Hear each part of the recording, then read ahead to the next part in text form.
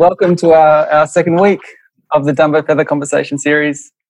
This is our opportunity to come together and to process this enormous change that we're experiencing at the moment. We reimagine how we want to live and the systems we want to live in on the other side. And that is the work that we've been doing for a long time at Dumbo Feather. And now it feels so much more potent. So I'm really honoured to have this opportunity to speak with you all and to bring people from the Dumbo Feather community into this forum and to share the wisdom that they have for us at this time. So I'll be with Barry, our publisher, in conversation with the guests every week. And this week I'm so thrilled to have Hugh Mackay here. Hello, Hugh. Hello, Nathan. Hello, everybody. Well, I want to acknowledge the traditional owners of the land that I'm currently sitting on. They are the Wurrung people of the Kulin Nations. And I pay my respects to the elders past, present, and emerging. And I'm going to hand over to Hugh to hear his acknowledgement of the country he's on right now. And I'm also going to encourage you all using the chat function to share your own acknowledgement if you know the country you're sitting on. So please go forth and do that. Hugh, can you share with us? Yes, thank you, Nathan. I'm speaking from Ngunnawal country in Canberra. We now call it Canberra. In fact, that name came from the indigenous word Gambri, which is kind of transmuted into Canberra. But I also want to acknowledge that the Ngunnawal people are the traditional owners of the land from which I'm speaking to you. And similarly, I want to acknowledge their elders, past, present, and emerging. Thank you, Nathan. Thanks, Hugh.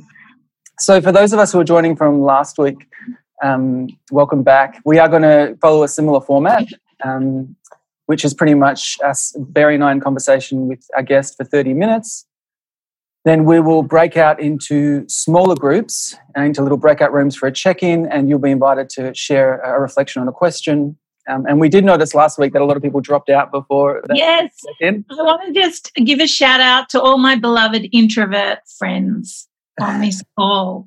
I know that going into breakout rooms with strangers sounds like a terrifying thing. Please don't leave the call. Stay in it, because a lot of people gave feedback that was their favourite part and that we should actually just make the whole thing breakout rooms. That was probably extroverts. But anyway, you are in the safety of your own home, in your own cosy room. So please don't run away. I know obviously everybody has different pressures on them and can and can't go into those smaller rooms, but they are pretty nourishing and wonderful. And then we'll come back, Nath, after that and answer questions. We'll come back for the last 10 minutes to answer questions. So any questions that you have, comments, reflections, please share them in the chat function. And we'll attend to as many of them as we can get to throughout. And also just to say that those breakout rooms are why we are keeping this forum closed. So we keep it at a max cap number, and there's hundreds of people who want to come into here. So it's sort of part of the whole joy of it is that at a certain number we can do the breakout rooms. Over that we can't. So, yeah. Yeah, so it feels less like a webinar and more like a community experience for us all in this hour together. So before we move into our chat, I'm going to invite you to settle into your space. Actually, Barry, do you mind reading that piece that you shared with me earlier before we go into a meditation? Hugh, this is something I'm excited to talk to you. Yeah, go ahead. Yeah, I'm excited to talk to you more about. This is something beautiful that was sent to me the other day. I was walking on a country lane near where I am, and it was pretty spooky. I'm sure everyone's having those experiences of going out into the world, and the world isn't occupied by us at the moment. So it's quiet and a little bit eerie. And then I was sent this by my niece in London, and I thought it would be beautiful to go into our session with this. When you go out and see the empty streets, the empty stadiums, the empty train platforms, don't say to yourself it looks like the end of the world. What you're seeing is love in action. What you're seeing in that negative space is how much we do care for each other, for our grandparents, for our immune compromised brothers and sisters, for people we will never meet. People will lose their jobs over this. Some will lose their businesses, and some will lose their lives. All the more reason to take a moment when you're out on your walk or on your way to the store or just watching the news to look into the emptiness and marvel at all of that love. Let it fill you and sustain you. It isn't the end of the world. It is the most remarkable act of global solidarity we may ever witness. Mm-hmm. Isn't that beautiful? Mm-hmm. So let's hold that as we settle into our space, settle into our bodies, maybe closing down your eyes if you feel comfortable to do so, and starting to pay attention to the inhale and the exhale of your breath.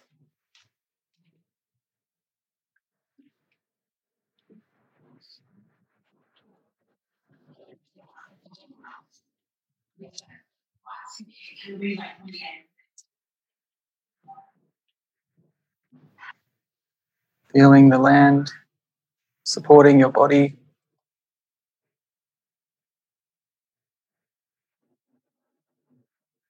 Tuning into all the aliveness around you.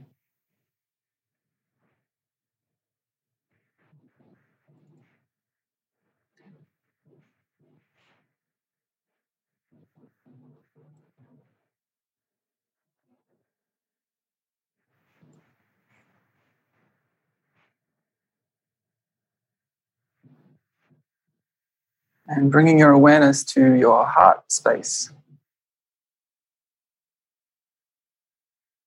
And calling to mind someone or something that fills you with love.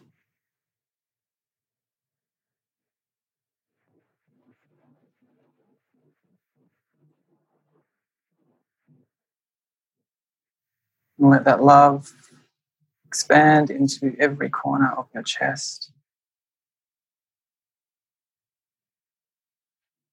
Maybe even out into the home, your community, and the whole planet.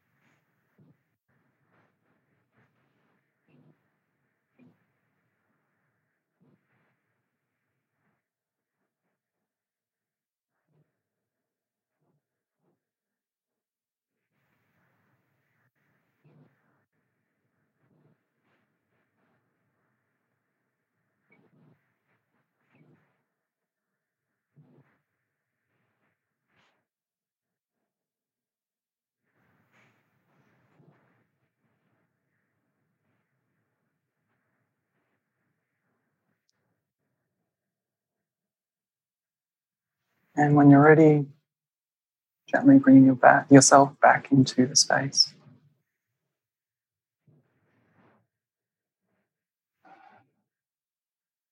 Thanks, everyone. So hello, Hugh. So great to see you again. I wanted to begin just by hearing from you about how the past few weeks have been like, what they've been like for you, and how you've been able to process this time that we're in. How are you thinking about it? What's going on? Thanks, Nathan. As usual for me, it's a funny combination of my personal response and my response as a person who's spent my professional life studying our society, so I can never really separate the two things. But to be strictly personal for a moment, just echoing something that Berry read or said at the beginning of her remarks, this is a godsend for introverts. And I'm a textbook introvert. So there are aspects of social isolation which are extremely appealing to me, even while I recognise that I'm a member of a species that desperately need to be together. And of course, so do I. But time out is very precious. Time to read, to think, to write. I'm playing with some ideas for a new book, so it's wonderful to think of weeks stretching ahead where I can choose what I'll do most of the time. But more broadly, of course, what I'm thinking about is the impact of all this on our society. And I thought that reflection that Barry Redis was particularly beautiful. I've been thinking along similar lines that the sacrifices that most of us are making are a wonderful example of our understanding of our interconnectedness. I mean, I hope it won't always take a pandemic to remind us that we are absolutely an indivisible whole, but that's what it does remind us of, that we are absolutely interdependent. And so when you see people who are prepared to stay at home, as the New Zealand Prime Minister has been saying, not just stay home, but stay home to save lives, that's why we're doing it. When you see people who are prepared to do that, who are prepared to play by the new rules and are bearing, in many cases, a pretty heavy burden, ranging from loneliness to financial trouble, you realise that that's what we humans are capable of doing when our backs are to the wall, when there really is a crisis or a catastrophe of some kind. Yes, it's true, as we saw here, as we saw in Europe and North America, around the world, in the very beginning of things like this, when people become fearful and anxious, they slip into blind panic mode and they behave in ways that look pretty bad, look very selfish and desperate. But that doesn't last very long. Our underlying common humanity eventually prevails, and we begin to realise that when we look back on this, and that's actually quite a useful perspective, I think, when we look back on this, which bits of our behaviour will we be ashamed of, and which bits of our behaviour will we be proud of? And the way it's going in most of the countries that we have information about, there's an enormous amount for people to feel proud of in their understanding of the sacrifice we have to make for each other. It's not ultimately about me. It's ultimately about us. So I'm struck at the moment by this paradox of kind of being in my home environment and feeling, obviously I'm stuck within a particular radius of my home, and feeling more and more inward looking and feeling quite localized, right? I'm feeling very connected to my local space and local community, and yet not being able to actually reach out and become an active participant of my local community because of the situation. And I find that quite a kind of challenging thing to navigate at the moment. And I wonder if you have any reflections on that. Well, two immediate reflections spring to mind, Nathan, and I think most of us are experiencing that dilemma that you just described.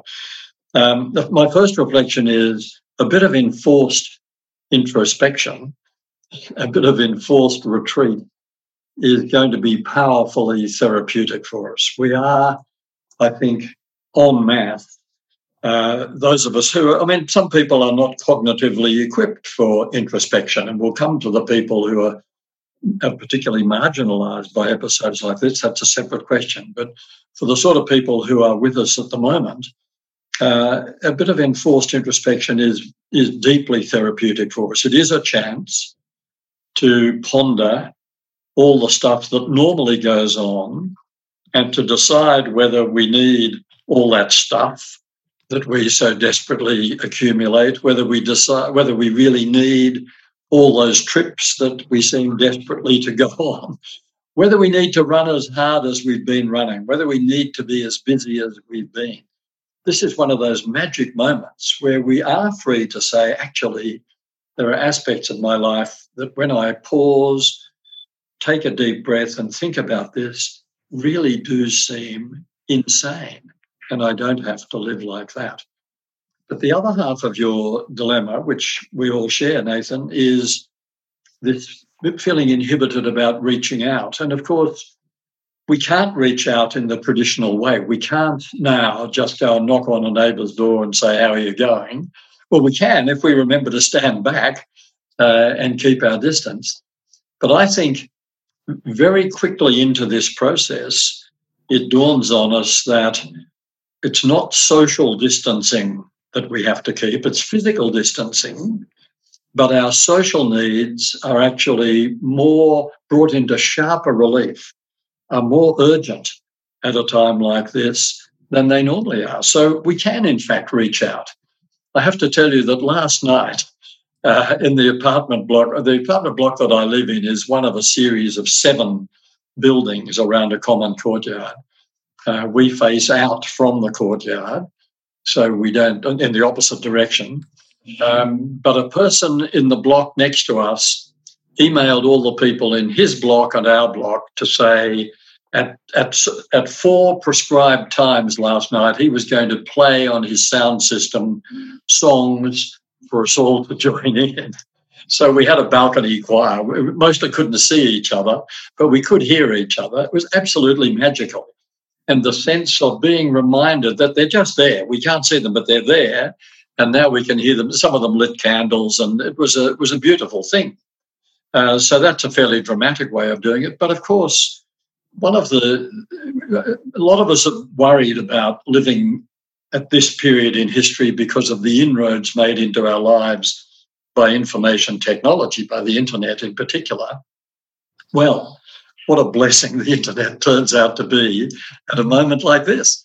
I mean, we're lucky that this is happening to us in 2020 when we can email, text, contact friends by all sorts of means that we would previously not have been able to do. I'm receiving emails from people I haven't spoken to or seen for years, and suddenly they're writing and saying, how are you going? You're dealing all right with this? We're back in touch. I've noticed my wife's family, who are strung out, she's Irish, they're strung out around the world. They're normally in touch with each other once or twice a month. They're in touch with each other every day to see how they're going. And I think some of us are realising that the lists of things we think we're going to do because we're in splendid isolation often don't get done because people are being so lovely, because the phone is ringing more often than it usually does, and the emails have a rather more personal flavour. Even emails from people I don't know, a journalist wanting me to comment on something, whatever it is, the tone is quite different. There's always a little section of the email about, are you doing okay? Is everything going well? So I think we've just got to broaden our understanding of what reaching out means. But it can mean knocking on the neighbour's door, as long as you respect the distance. It can mean, some of us remember when people used to write each other notes. Remember notes? Well, you can still do that. You can still put a note under your neighbour's door in their letterbox. Just say, look, we're here. If you need anything, give us a shout. Here's the phone number. Anything we can do, we'd like to do. You can still pick some lemons from your tree and give them to someone at the end of the street who you know is at risk of being lonely, as some people in our immediate communities are, not just feeling socially isolated, but actually feeling lonely. Hugh, I was reading some of your writing again last night, and you're a bit of a national treasure. You've been chronicling our country over a long period of time, and it does feel like there are 2 clashing narratives. The narrative of the punch-ups in supermarkets over toilet paper, and the narrative of nourishing local connections that you've just been talking about, and kindness campaigns and how we can reach out. I don't know if you've been thinking, I'm sure you have been thinking about which narrative is going to win. Yes, thanks, Perry. 2 responses to that. One is, aren't we humans wonderfully complicated and contradictory? Isn't it astonishing that each of us is capable of appalling behaviour and of noble, generous, loving, wonderful behaviour? That's us. That's how humans are. the entire spectrum of possibilities is in each of us. So the people who were fighting in the supermarket aisles of Spain, Italy, Canada, Australia, etc., over toilet rolls, they weren't fighting over life-sustaining material, they were fighting over toilet rolls. Any of us, given enough anxiety, given enough heightened fearfulness, would be capable of that kind of behaviour, because fear brings out the worst in us, and so does anxiety. Anxiety is a very self-absorbed state. When people are trapped in the coils of anxiety, they do behave in ways that seem to the rest of us to be ruthlessly selfish. So we're all capable of that. But I have absolutely no doubt about which of those narratives will prevail, because, as Nathan said earlier, we are forced into a period of introspection. What do we discover when we go deeply into ourselves? When we just think of, well, who am I?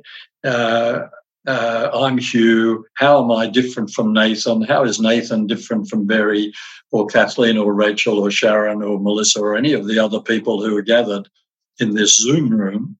We're so preoccupied with our differences. Just keep digging. Just keep introspecting. Just go a little further into who you really are. And the thing you realise is that you are part of this thing called humanity, and that the differences which are so interesting, the differences between us, which are so interesting, are actually completely insignificant when we face some challenge, some threat to our species, to our neighbourhood, to our livelihood, to our survival.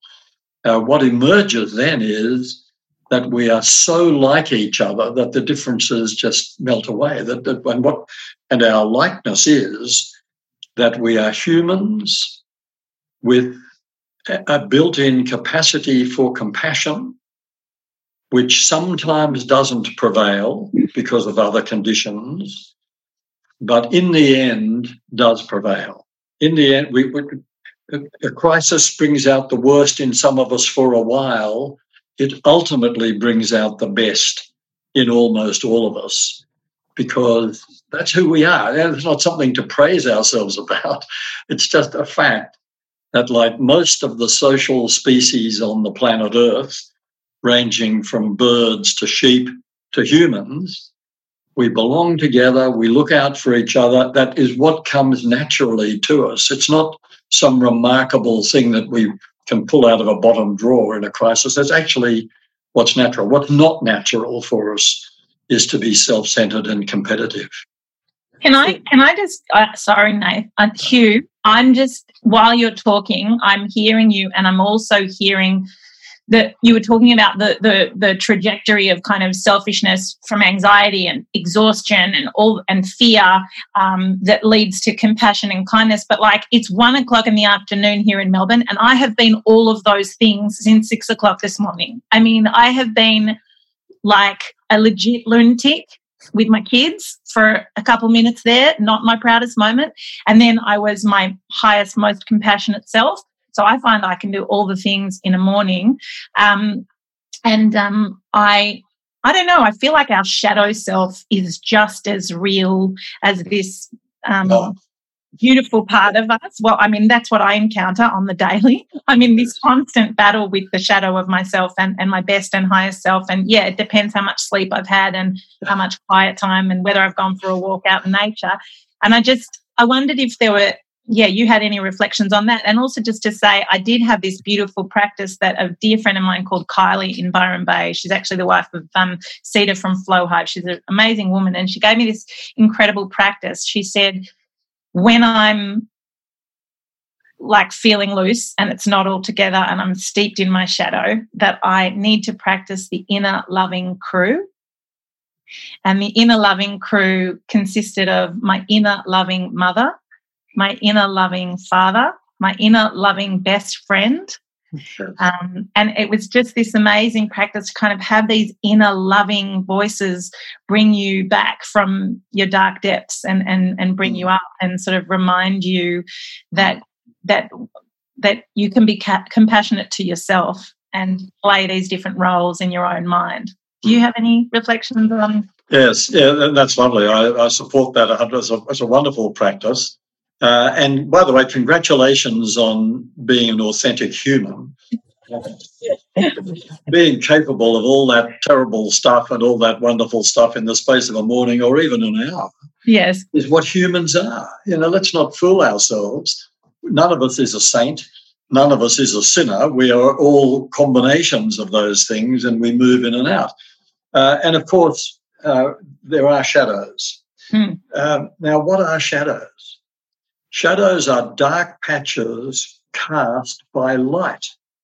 You can't have the shadow without the light. In other words, the hate is the shadow of love. The competitive thing is the shadow of our cooperative true selves. I think it's helpful to remember that when you're in the shadow, that it's only there because the light is there too. And go to the origin, which is the love inside us, the compassion that we're all capable of. That's what casts the shadows. That's very demanding for humans. We find it hard to be gentle, kind, compassionate, tolerant, inclusive all the time. We falter. It's hard work. No one should try to fool us into thinking that love's work is easy. Love's work is the hardest of all, but that's why we're here. That's what we're born for, to be members of a species that is inherently interdependent, interconnected, and has to be driven by compassion if it's going to survive, let alone thrive. But that casts shadows, the same as that is the light within us. And like any light, it casts shadows. So when the shadows seem to overwhelm us, I find it helpful to remember why they're there. They're only there because there's light, and we just got to work our way back to the source. I'm really interested at the moment in this kind of question of reimagining and what things can look like on the other side, and the dreaming that we have to do and that we can all be part of in terms of where we're headed. And so Hugh's got this beautiful article out, and I just want to let you know what blog to go to read that article. It's on the blog called Pearls and Irritations. Check it out. And Hugh has lots of beautiful reflections on who we want to be. And this is what Hugh's been writing about for the past 50 or 60 years, who we want to be, what humans want to look like. And I think this crisis is going to accelerate that transition for us. But I'm also interested, you make some comments in that article, Hugh, about the institutions and the fact that this period is bringing to light, some of our tarnished institutions, and we have an opportunity to restore some of the public trust that they've lost. And so I really would love to hear your kind of imaginings on what some of our institutions could look like and what even leadership could look like on the other side of this. Yes. Who would have imagined in Australia 12 months ago, excuse me, who would have imagined that we might be thinking benign thoughts about banks? Suddenly, the banks who we've reviled with perfect justification because of what's emerged in the Royal Commission, who would have imagined that the banks are now rising to the occasion and are clearly going to behave in a more sensitive, accommodating, generous way, putting loan repayments on hold, all sorts of things that we would hope institutions would do. I mean, every society needs its institutions to do things for us collaboratively and cooperatively that we can't do together. So like run a banking system or an education system or a legal system or whatever it might be. So the banks have a huge opportunity to restore some of the respect and trust that they've lost. So do the media. I think we may well see something of a move back towards traditional mass media, away from all the rabbit holes that we run down in the social media, on the internet more generally, which are often spurious, not even generated by human beings, and sometimes mischievous. I think there's going to be something of a swing back towards media that we've traditionally trusted. And if they behave well and show credibility and integrity during this period, I think they will be beneficiaries. I think the ABC, for example, in the Australian context, is already garnering more support, more respect, and bigger audiences than ever. I think the medical profession as an institution is emerging from this extremely well. We've understood not just that governments are having to accept it. Isn't it interesting? We've been criticising governments for not listening to the science. Now suddenly they are listening to the science, in this case medical science. But not just the scientific integrity of medical researchers and medical professionals in general, but also the heroic frontline activity of doctors and nurses, particularly in intensive care units and so on. I think it's just that respect is probably greater than ever. The impact of all this on leadership and politics remains to be seen. New Zealanders are brimful of respect for their government because it moved so quickly and so definitively to have effectively a national lockdown. Some of our states have moved much more quickly than the federal government, and I think state leaders have attracted a lot more respect as a result of that. There was a feeling that our national leaders were stumbling a bit and not moving quickly enough to take the medical advice. We may never know the inside story on that, but I don't think. But more generally, one of the things that has certainly happened already and will affect the sort of Australia we will become is that government is back. Isn't it interesting that we've got a conservative government that's always been in favour of the classic neoliberal, keep the government out of people's lives, small government, minimum interference. Now suddenly we have a community that wants the government to be front and centre. We want the government to act and to tell us how we should respond in this crisis. So it's kind of good news for government, not necessarily good news for individual politicians. One other thing I'd say that's kind of connected, not so much about institutions, but about how we might change when we come out of this, Nathan. It's a hope, really. I haven't got evidence that it's happening yet, but I suspect going through what might be 3 or 4 months of social isolation, getting a taste of what it feels like to be socially isolated, even though we can make all these contacts we've been talking about, might just bring to our consciousness the fact that there are a huge number of people in our society who are permanently marginalised through their social isolation. And that's people with special needs, people with disabilities, sometimes single parents, frail elderly people, people struggling with mental illness, students living a long way from home, the homeless. There are all these kind of people who permanently experience what we are going through in a very temporary and controlled way. I hope one of the implications of this experience will be for us to say, well, I never really understood what it must be like to live like this all the time, to feel you're on the margin and people aren't in touch with you and you can't just go out or make contact because you've been for whatever reason marginalised. That would be my great wish, that we pay, as a society, we pay much more attention to people who experience what we're now experiencing as a permanent condition. Amazing. Very last question. I was actually just also thinking about that amazing book within, I don't know if you've read it, Hugh, The Second Mountain.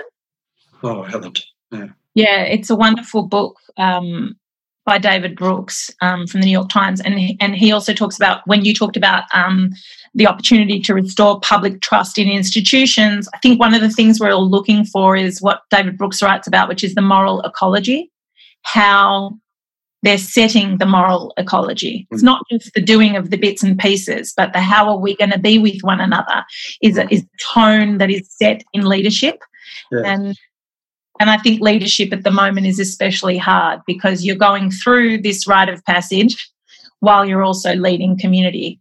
Yes. Yeah, that's true. I mean, I think one of the things, just that relates in a funny kind of way to the point I was just making about people who are marginalised.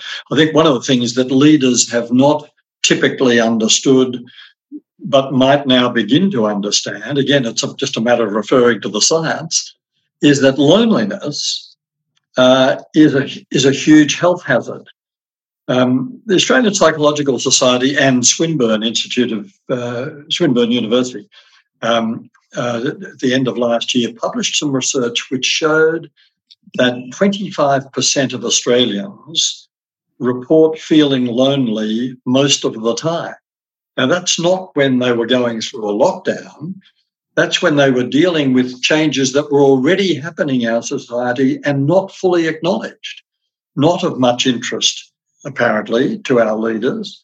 The British government did appoint a minister for loneliness, but it was a short-lived appointment. They resigned. I don't know what happened.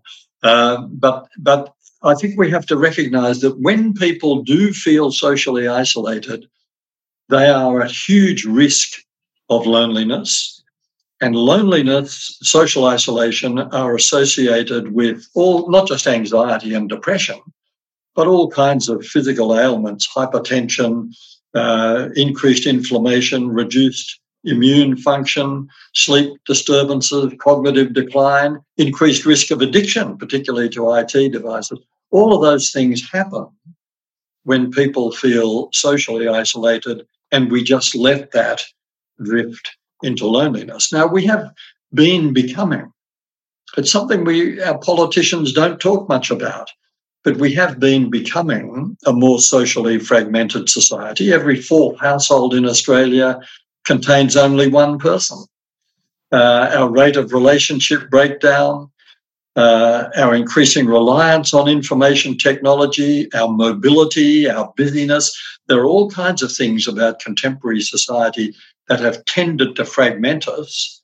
The more fragmented we become, the more at risk of social isolation we are. The more at risk of social isolation we are, the more at risk of loneliness we are. And then we're into a real health hazard. So I'm hoping one of the consequences politically of this pandemic is that we will begin to think, well, socially, first of all, we'll begin to think about the people in our street who are at risk of social isolation and realise that they are experiencing a health hazard and we can do something about it by reaching out to them. But I also hope that politically we hear more leadership on this subject, more encouragement to build up the life of local neighbourhoods and communities. It happens at the level of local government. I think many of us are recognising at a time like this that local government play a really big part in shaping the extent to which we do experience social cohesion or fragmentation. Hugh, everyone has, this is a great question. Everyone has become experts in the curve and how we should flatten it. And we seem to be doing it quite well at the moment, but we're overwhelmed with media and being stuck with our devices in our homes. What numbers and stories matter to you in the context of the long-term trajectory of our nation? What are you watching and consuming, and what are you, in a way, Hugh, what are you orienting towards, and what are you letting filter in, and what are you? Yes, just before I answer that, I just want to say I just had a wonderful time in the chat room. I met two of the loveliest people you can imagine. It was terrific. But look, I'm being very strict about limiting my news intake. Some of my friends are watching continuous news feeds and they're just getting more and more depressed. Of course, the news is bad. We're talking about a pandemic. I think we need a daily update. We need to know what's happening and what's happening in our own local area, and whether our strategies are working, which they seem to be. But I think we also need to get away from the media. We need to create some good news. And the two people that I was chatting with have been creating good news in their own street, which is lovely, by making contact with people. I think of yourself as the source of the news. I mean, yes, we get the mass media stuff, but what news are you making? What news are you creating where you live? And even in your workplace. I mean, people who are working from home, I've heard quite a lot of people say, some of my colleagues drive me mad, but gee, I'm missing them now. I can't see them. And what are you missing? Well, what we're missing is the incidental conversation, the corridor chat, running into someone in the washroom and saying, is your mother-in-law still driving you nuts? Or what's your son doing now? He can't play soccer. I think it's a very important thing to do if you're working from home, to ring, not to think of every Zoom meeting or every phone call or every email as having to be serious work, but to remember that in the workplace, what oils the wheels of our workplaces is these incidental social encounters. Ring up one of your colleagues and just say, I remember before we all had to go home, we were talking about something. How's that working out? Did the hydrangeas die? Anything that keeps the social conduit running. I got one other, Nathan. I'll read one more question because it's a great one, and I've been really obsessing about this too a bit. Given that this pandemic will suppress the economy, this person is concerned about our political willingness to address climate change in the next 10 years. Do you have any thoughts on that? Yeah, we chatted briefly about this in our little breakout group. I have two observations about this. One is the economic consequences of this are going to be so extraordinary, so vast, and we are going to be in such deep national debt that I think that's probably going to be enough to change our minds about taxation, and to realise that part of being interconnected and interdependent like this is we've got to contribute more the way some other societies on earth do, and not be so individualistic in our attitude to taxation, and especially tax evasion or avoidance. But I do hope, I don't think you can say there's evidence of this yet, Barry, but I do hope that making this adjustment, living through this societal transformation, which is what we're going through, will be something of a dress rehearsal, that we'll realise that actually it's not just a virus, but we're facing some major impacts from climate change on the way we live and on the way we've got to become more cooperative. And so I think the shock of the pandemic might just loosen us up a bit to be more responsive to that. And I hope, I said sort of jokingly earlier in our conversation that, government's traditionally not been listening to the science on climate change. Suddenly they are listening to the science on epidemiology. Well, I hope the next step is, scientists have a few other things to say as well, and we better listen to them. Now we're in the mood to modify our behaviour. Let's think of some of the other ways we should be modifying our behaviour. Thank you, Hugh. Wow, we've got through our hour already. Gosh, that's quick. But thank you, everyone. I want to let you know that we are putting these chats out as podcasts on the Dumbo Feather podcast channel, so that should be up by Wednesday evening. Please share that around with anyone who would be interested in this chat. Hugh, as always, thank you for all of the glorious insight you have to share. It's incredible, 60 years of work that you've done and led to this moment, and I hope everyone kind of turns to you as a sage for us all. Please continue to subscribe to Dumbo Feather magazine, and next week we are with Lydia Fairhall, so tune in for that chat. Another great wisdom keeper. Thank you, everyone. And the podcast will be available on the Dumbo Feather podcast, which you can get wherever you get and download your podcasts. Thanks very much. Thanks, everyone. Thank you. Lots of love. Lots of love, everyone. Take care out there. See you next Monday.